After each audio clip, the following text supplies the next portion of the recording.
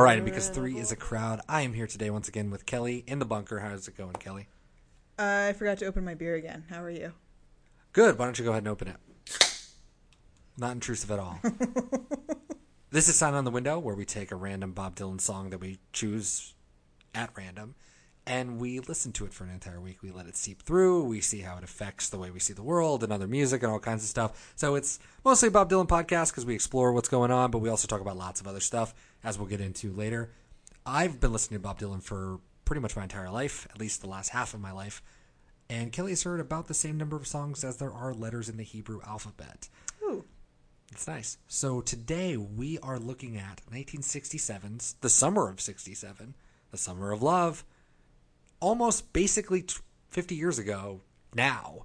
Oh, yeah. Clothesline Saga off of, it was released on the 75 Basement Tapes, but is a part of the legendary Basement Tapes. After a while we took in the clothes. Nobody said very much. Just some old wild shirts and a couple pairs of pants which nobody really wanted to touch. Mama come in and picked up a book and Papa asked. All right, so before we get into the song itself, I think it's best not only to set up a little context, not only about the song, but also about laundry in particular. So first, we'll do the song. So this song, like I mentioned before, was recorded late summer 1967. There's no indication when it happened. But there's obviously a lot written about the Basement Tapes, so I think it's best if we sort of delve into it a little bit. So, Kelly, how did you feel right off the bat about just musically, before we kind of dig into it, how did you feel with the song this week? It's really fun. I like it. It has the same kind of weird lonesome Western bar feel to me, like saloon. Tired saloon, like at 3 a.m, where everybody's already gone to bed, but the people are still like, but I want to play music. Yeah. And it's really fun. I like it. And you get the tired guy up there, like, let me tell you a story. I'm not going to open my mouth when I sing this one because I'm too fucking tired and drunk. I love Grau Marcus, who wrote a book on the whole Basement Tapes. He summed it up perfectly. He said, quote, "Everything in the music is circular. Robbie Robertson plays a lazy guitar so slowly, only Garth Hudson's organ coming in after the narrator as if what is describing might actually turn out to be interesting someday keeps the song from coming to a complete stop." End quote. So it's pretty awesome. And true, I can see that. Yeah, it's, I mean, obviously this is something that we know, the Basement Tapes. These are songs that are, sort of practiced before the record buttons hit, so we don't get to hear the ins and outs of them, like, trying to play the song. We kind of get the final version of it, but even in that, these songs are pretty ramshackle and sort of all over the place. And even with this, I love that description because it's almost like, is this our recording take, Bob? Like, did you hit play? Who knows? Let's just, like, it's almost like everything's a rehearsal. Who knows what the actual, like, finished version, if there ever was a finished version, for them, they're just kind of playing songs, writing songs, trying to be creative. And so I kind of always saw it as that. I love the way that Dylan sings it. The way he's just completely droll. It's like woozy. Yeah. Laconic, all these words, Hyland and Greil, and everyone has used, which I find really interesting. I think All Dylan put it best. He said, quote, "It's like an episode of Seinfeld dropped into the 19th century with the second reel of a science fiction movie shoved in there rather inappropriately. It might well be the funniest of the officially released Basement Tapes." I kind of think it is. I think it's pretty hilarious. Yeah, it's great. And then we'll get into, like, is it parody or is it not? Because the next thing we want to talk about, something that we both, you obviously have never heard the song before, so this is all brand new for you. But for me, I don't think I ever knew the song existed. Ode to Billy Joe. Yeah, I've heard that song before. You have heard that song. Jesus. If I had heard that song, there was no point where I connected the two together. Well, I didn't either. And upon, yes, I've heard that song before. Would I be able to, say, "Ode to Billy Joe" is the name of it or whatever? No, but then when you had it on the playlist, I was like, oh my God, I know this song. This is the same song. Yeah, it's fascinating. Yeah, I mean, it's like everyone's sitting around, I guess, in the song, Billy Joe takes his own life, and it's told from the perspective of a family sort of talking it over, past the Black Eyed Peas or whatever, sort of not dealing with death. And obviously Dylan does not exactly death per se, but, the vice president's gone mad, but we're just going to really zoom in on this laundry over here. Oh, so that song real quick. I know it's about like a kid jumping off a bridge. That's the whole point, right? Yeah. The Waxahachie or what? No, The that's Tallahatchie, Tallahatchie Bridge. Yeah. So I don't know. which is actually the river that Emmett Till was thrown into. Oh no shit. Yeah. So there's a line in the story of that song that's like, oh, the priest or preacher, I don't know, came by and was talking about that boy up on the, hey, there was a girl that looked a lot like you up there too that day. And I was like, oh shit, did she kill him? Like, did you miss that? No, yeah, it's like, and then the priest came by the next day and talking about what's his name, Billy Joe. Yeah. And yeah, I saw a girl look just like you up on that bridge too. I was like, That's a twist. That's why that's the number one song. twist. That's why Somewhere Love was like, wait. My story's on. I'll get back to the fucking, but I gotta watch this first. Yes. Did that girl just kill that? Does she have a dragon? And I mean, she's like, at the end, she's like, I go up that bridge and I throw flowers off Ooh. just to watch them fall in the water. You didn't like, I No, guess I that clearly- just like went way over your Yeah, no, I yeah. think I listened to it like 2 or 3 times. Mm-hmm. I was obviously listening to that for more of the style, but I think that's kind of, ooh. Well, that's a whole episode in and of itself. Yeah. All right, to close out before we get into the history of laundry, Dylan in Chronicles notes, quote, folk songs were the underground story. If someone were to ask what's going on, Mr. Garfield's been shot, laid down, nothing you can do. That's what's going on. Nobody needed to ask who Mr. Garfield was. They just nodded. They just knew. And I think that this is one of those communities where you almost don't have to say it. It's like, Vice President's gone mad. Yeah, we know. We're all living with it, but we keep going. Either we're keeping on to keep on, or we are pretending it doesn't exist.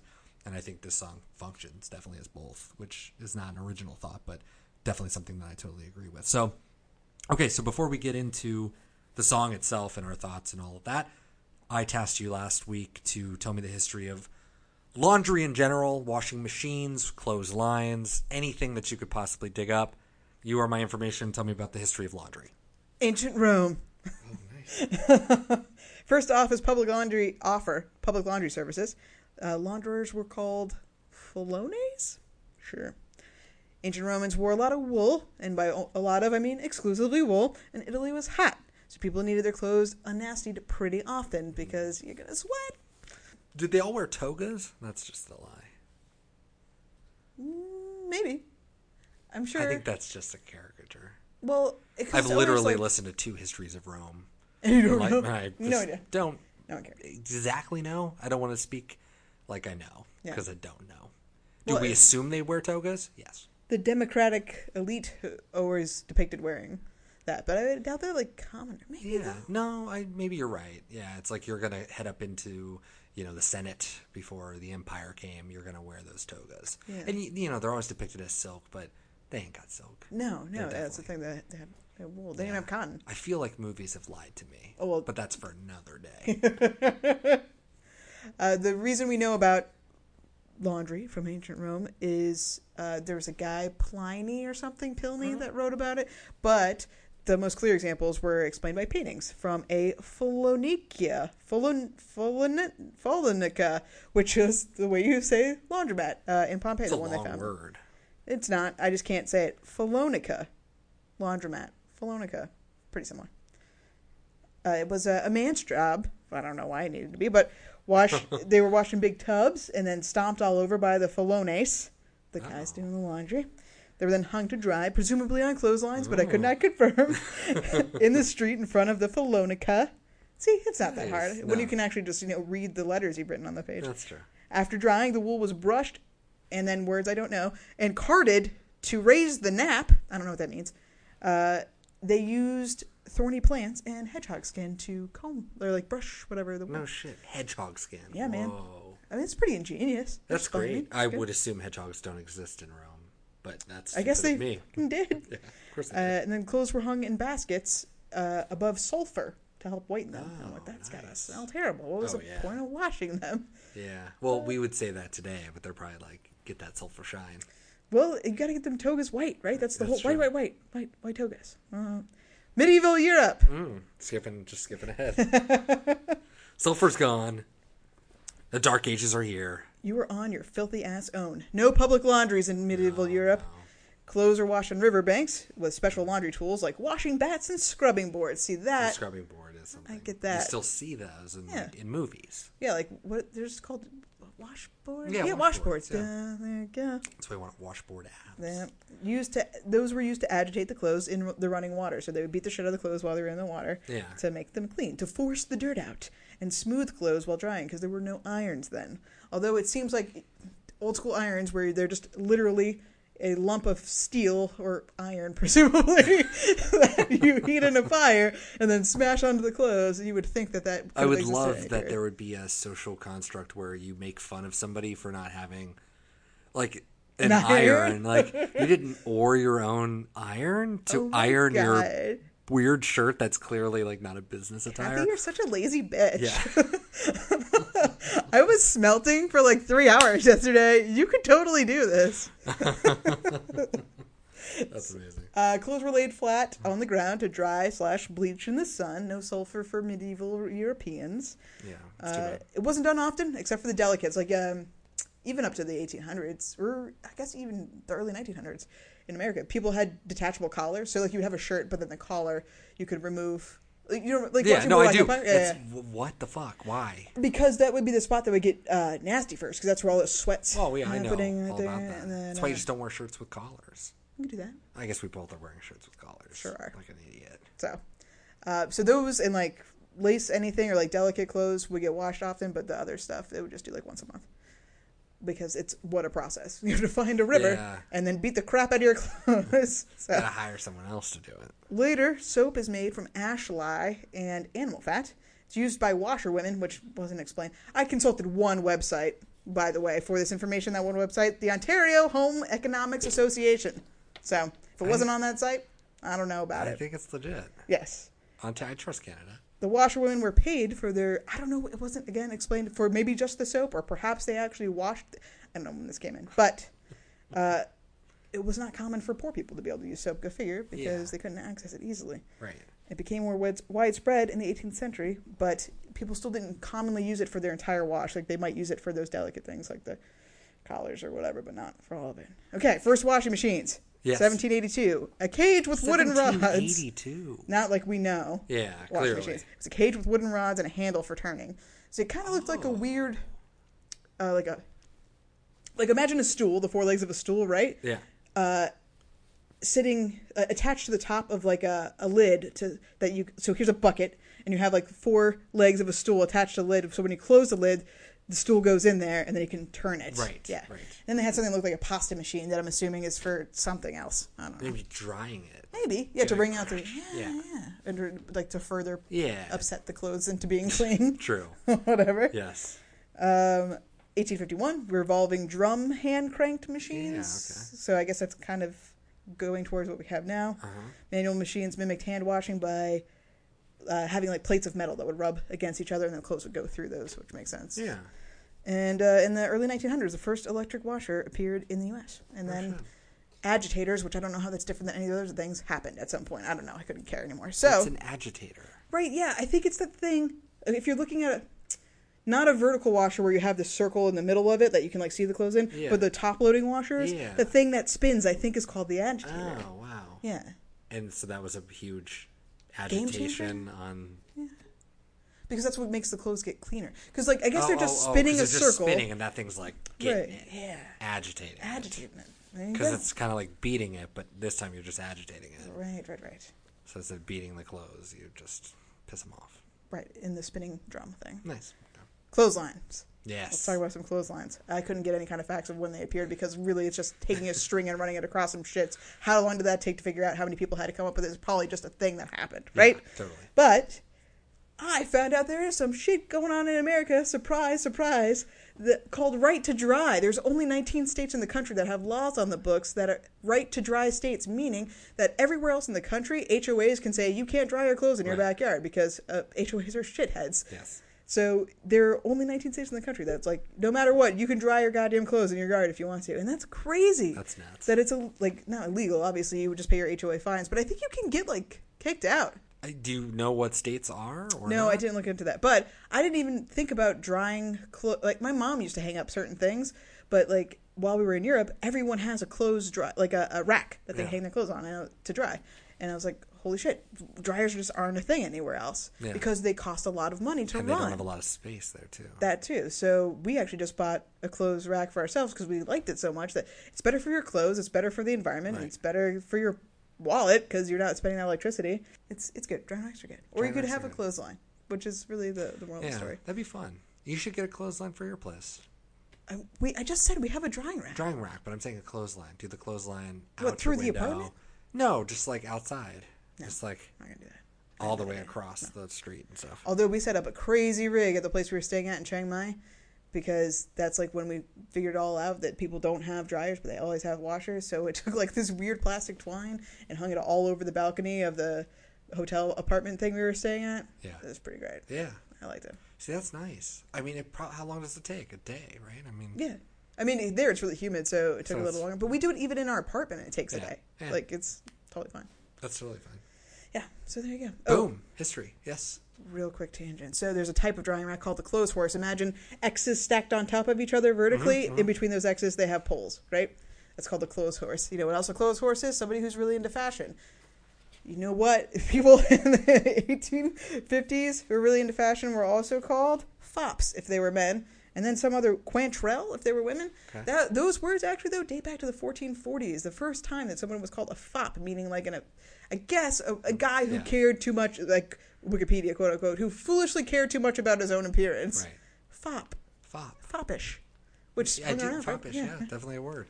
So there you go. Wow. Clothes horse. We've learned Foppish. so much. Yeah. Thanks, Kelly. You're welcome. He said, you always help out around here with the chores. I said, sometime, not all the time. Then my neighbor, he blew his nose. Just as Papa yelled outside, Mama wants you to come back in the house and bring them clothes. All right. So as for the song itself, we've got the context, we've got the whole history of laundry. I mean, Which we there's desperately need. desperately needed. There's so much packed in to Clothesline. I mean, it is a saga. Now, I kind of laughed at the word saga, but now I know the weight of history behind the drying of the clothes. So saga is definitely apt. I think that this song is a lot funnier when you don't know that it's an ode to The ode to Billy Joe. To Billy Joe, yeah. I think it's a lot funnier because it just comes off as kind of a silly thing.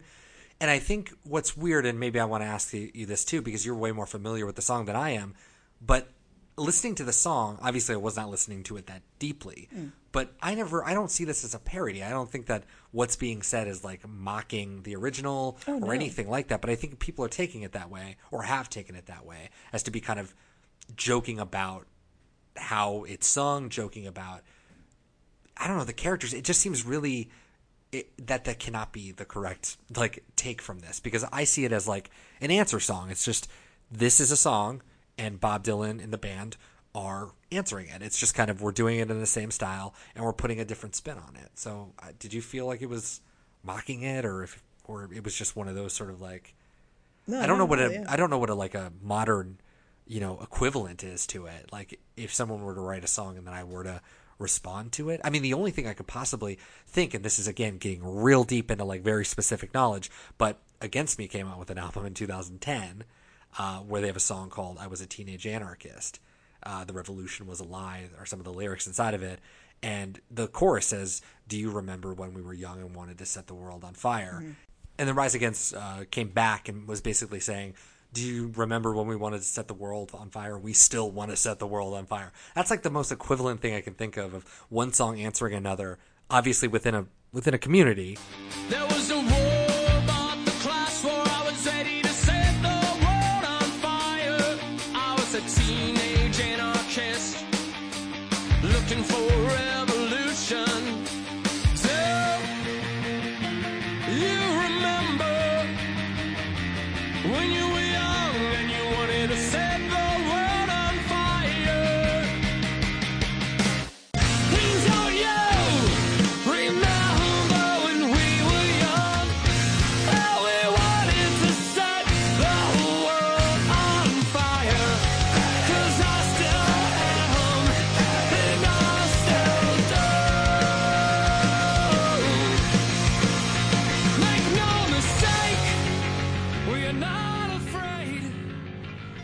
those bands share an overlapping audience, but it is weird when you're on a pop culture framework, because I'm sure there's a lot more people responding to, big name artists or something like that. But I think it probably happens more than we would pick up on. true. But I didn't take that as this. I didn't take it in any mean-spirited way, for sure. I don't think it's similar enough to be that, as if that makes sense. Like, this is definitely a very similar song. However, I don't think the lyrics and the intention are similar enough for it to be a parody. I don't know. Yeah, I think that's kind of a stretch. I think you have to make more pointed comments that would know. lead you to that conclusion for that to be a thing. So it's weird that people make that jump. Yeah, I think that's very strange. So what I wanted to talk about is kind of to get away from Billy Joe and let him R.I.P. in peace over there in the Tallahatchie River. Where he possibly got pushed to his death. Where he possibly got pushed to his death. We're going to let that one go. But we're going to get to the crux of this song. So instead of lyrically diving in, which there have been great minds, great people looking at this, I will try to link to a lot of the sources that I've been looking at and stuff, because people are doing a really great job in sort of parsing through the language of the people and how it's being used. But I think we're going to take as you do on a podcast, take kind of a big brush and sort of swipe across some stuff. So the one thing I want to talk about is the vice president going mad. Was there like a specific event on January 30th? No. Oh, okay. So that's where people point to this idea of dating the song. This obviously doesn't say, like a folk song would, on July 30th, 1844. It's like, Right. This doesn't do that. The other one didn't either. It gave a date, they both gave dates. So no, I don't think anything necessarily happened. I mean, not that I could find. But the vice president at the time was Hubert Humphrey, who was a Minnesota politician, just so happened to be a Minnesotan. Just like Bob Dylan. But a lot of people read it as the vice president has gone mad, which, looking back 50 years ago, which we'll get to in a moment, is sort of, it's just a quaint little world that we're talking about. And so we're talking about a man who stood for civil rights, stood against the KKK, a man of principle, a man of, liberal, New Deal, progressive, values. And he was also a firm advocate of the Vietnam War, which was happening right now. And so a lot of people are reading it as Hubert Humphrey, as the VP, has gone mad. And so the news is essentially, here's this guy that we trust, he follows our values, but look at him, he's going off to war and he's advocating all of this. Like, he's lost his mind. He's lost his shit. That's that read. I mean, if you want to get into the deep political abyss of 50 years ago, you can certainly do that. I don't think that we are qualified for that. So I'm just going to say, if we just take vice president out and we put the president and we put ourselves 50 years later, pretty much on the dot, I think this song resonates even more. Yeah. I think this song is, we as a collective nation are taking our clothes off of the dryer, off of the clothesline, and going to the door, opening it, walking through, shutting the door, and we are not talking about anything Yeah. at all. To me, it's like we're going in to watch Turner Classic Movies, create some utopian version of the world that never existed, and refusing to come to terms with what's actually happening. So we hear about stuff. And a lot of people talk about the rule setting of this song, and for me, that's well and good. I mean, the history of America, and especially when we think of like folk tradition and stuff like that, yeah, these are waylaid communities that don't get the news. It's like, oh, Abraham Lincoln was shot. Well, I heard about it 14 years later. Like, yes, that's a real thing. Today, that's not the case. Even rural America has the internet and gets push notifications on their phone. But I feel like we have created rural communities of our own, where we disappear off into our own little places, where we don't connect with other people that aren't like us or don't listen to the same stuff, or whatever the case may be. It's not just political. And so when you think about what they're doing in the story, it's essentially people talking about the weather. That's what Greil Marcus says. It's like the main character, the boy, who, essentially the guy's asking questions and he thinks in his head what the answers are, and then he answers something different. And Greil Marcus sees that as, we all know to turn everything to the weather. We don't talk about Judgment Day. We don't talk about death. We don't talk about anything. Everything goes back to the weather. Everything goes back to small talk. And so this boy has been trained well to just bring it all back to ground zero.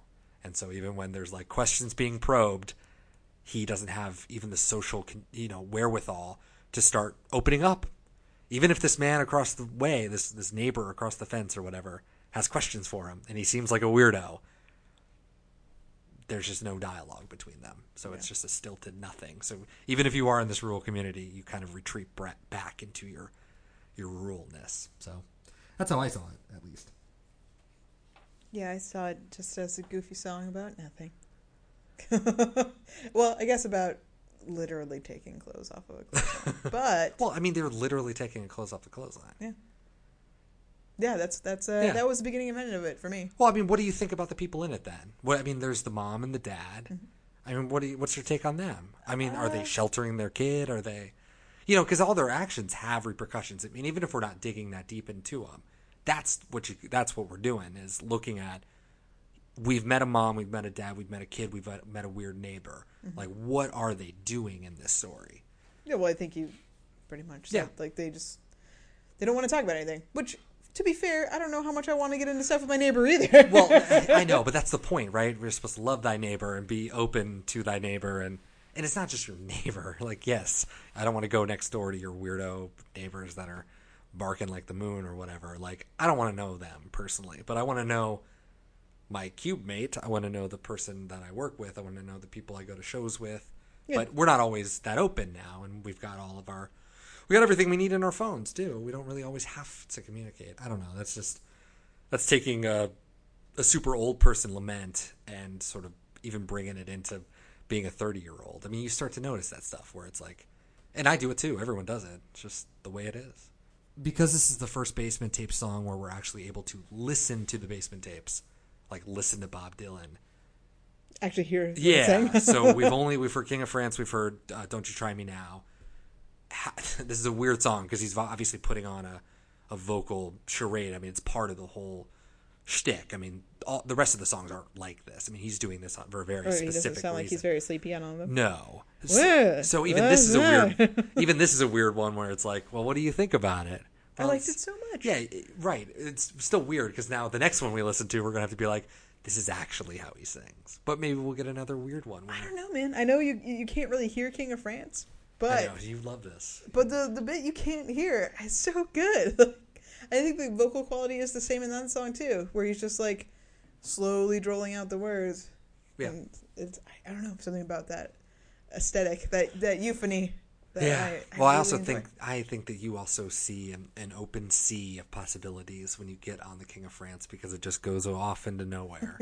Yeah. Whereas a song is a song. I mean, there's like a text that you have to deal with or not deal with, and that can be, challenging if it's just a song. Like Don't You Try Me Now, we had all the lyrics for the most part. Yeah. There was not a lot to grapple with. Whereas King of France, it was endless talking about what could have been. And I think that's part of it. That's kind of the hard thing with the Basement Tapes is there's a lot of could have beens and a lot of ideas and a lot of things like that. So I'll close with one last idea, which is, again, we talk about this being in the summer of 1967. However, Clinton Highland notes correctly that there are no exact dates for when this was done. So he mused really quickly that there could be a possibility that a lot of this, and the subject matter in particular, could be about the death of Woody Guthrie, who died in October of 1967. So he says, and I'm going to quote him at length here, quote, "Whether this was written before October 3rd, 1967 is unclear, but Guthrie's death impacted Dylan. Just after he went to Nashville to record I Dreamed I Saw St. Augustine, Drifter's Escape, and the Ballad of Frankie Lee and Judas Priest, adopting the Western ballad, like Guthrie, for his most scathing critiques." But I would also say that this song, like instead of the VP or instead of Trump, why not put Woody Guthrie in there? I think that's also an interesting thing too. Like, Woody Guthrie is dead. Are the clothes done? Come on in. Like, what are you talking about? What's a Woody Guthrie? God damn it, Mom, you don't even understand. Woody Guthrie's dead. What's the point anymore? I mean, that's the way I'll feel when Bob... about the laundry? Well, when Bob Dylan's dead, like, I don't want to hear anybody be like, "Whoa, what about Bob Dylan?" Be like, "Fuck you. I'm going to go listen to every fucking Bob Dylan song for the rest of my life, and I don't want anyone to fucking talk to me." For the rest of your life. Rest of my life. Podcast over until I'm dead, and then I'll pick it back up. Right. No, but that's not a healthy way to go about it either. But I think it's definitely something that you're going to have to contend with when Bob Dylan dies. Like, you're not torn up that Bob Dylan is dead. The world has lost Bob Dylan. Now, that's not going to mean the same thing to you as it does to me. True. And just like if the world lost someone you loved, and it wouldn't, you know, I might be sad, but it wouldn't mean the same. That's just human connection, and that's the hard part about being a human is that the other person is not going to be a clone of you. And I think that's a case that's happening right here. The world's gone mad, but it hasn't gone mad for your mom. Have you heard the news? He said with a grin, the vice president's gone mad. Where? Downtown. When? Last night. Gee, that's too bad. Well, there's nothing we can do about it, said the neighbor. Just something we're gonna have to forget. Okay, so that is Clothesline Saga. We are done. Any final thoughts on that at all? I debated putting this on my Once Upon a Time in the West playlist, but I was like, I can't just be putting all these Bob Dylan vaguely Western songs on this playlist. Yeah, this one is like, I wouldn't. This doesn't have that Western feel. It just the way the stride piano goes, it's like, I don't know. It's got an element. It's True. got a saloony element that I could make an argument for it. You could. Yeah. You could. I love that description. That, like, Garth comes in like, oh, this is going to be fun. Fuck, we're just okay. Going. Okay, just have to keep going. Pretty great. Yeah. All right. So this is the part of the episode where we shift gears a little bit. So we've obviously had this in our life for a week, but it's not the only thing that we do. We like other things as well. So, Kelly, what else was in your week that we were listening to this song incessantly? Trent Reznor, I guess 9 Inch Nails, formerly. New EP came out. Don't Atticus Ross is a real person. Now, I mean, look, we'll talk about this later. Yeah. Add Violence. It's got like 6 tracks on it. It's pretty good. 5. I liked it. I mean, it a lot. could be like 8, 9. Yeah. Everything sans the last track is pretty great. So I would recommend that. Also, I started listening to a new podcast, Like-Minded Friends, with 2 wonderful British queer people.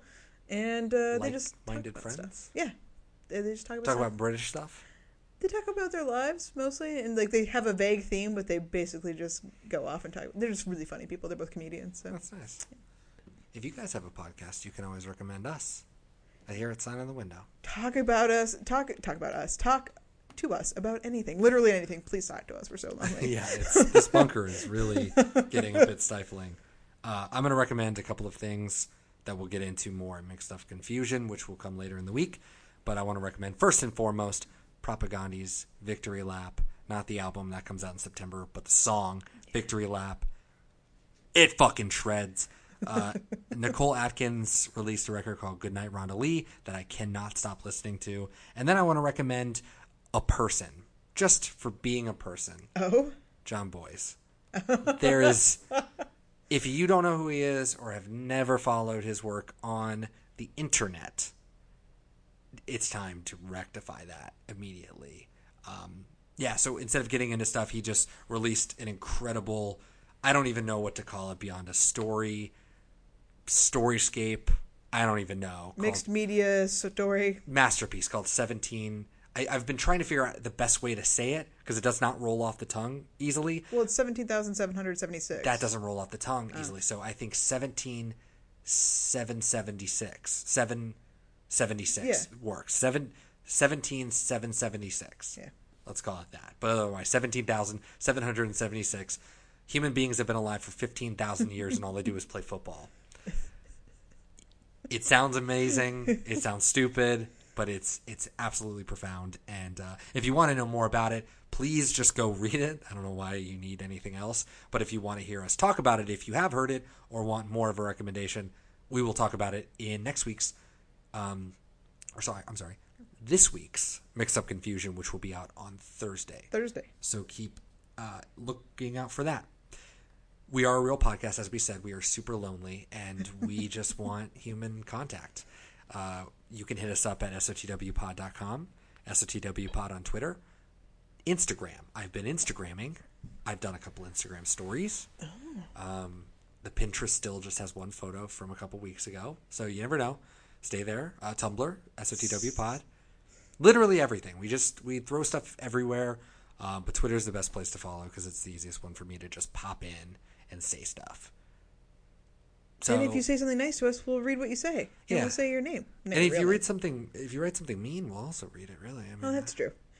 But let's not incentivize that. that's true. And if you are a teenager, it is Oh, God. absolutely Let's not. essential that you tell us that you are a teenager, so that when we read it, we know to take even more harm in it.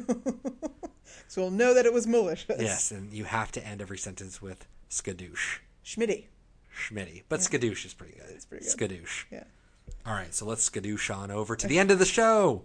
I'm feeling really attacked right now.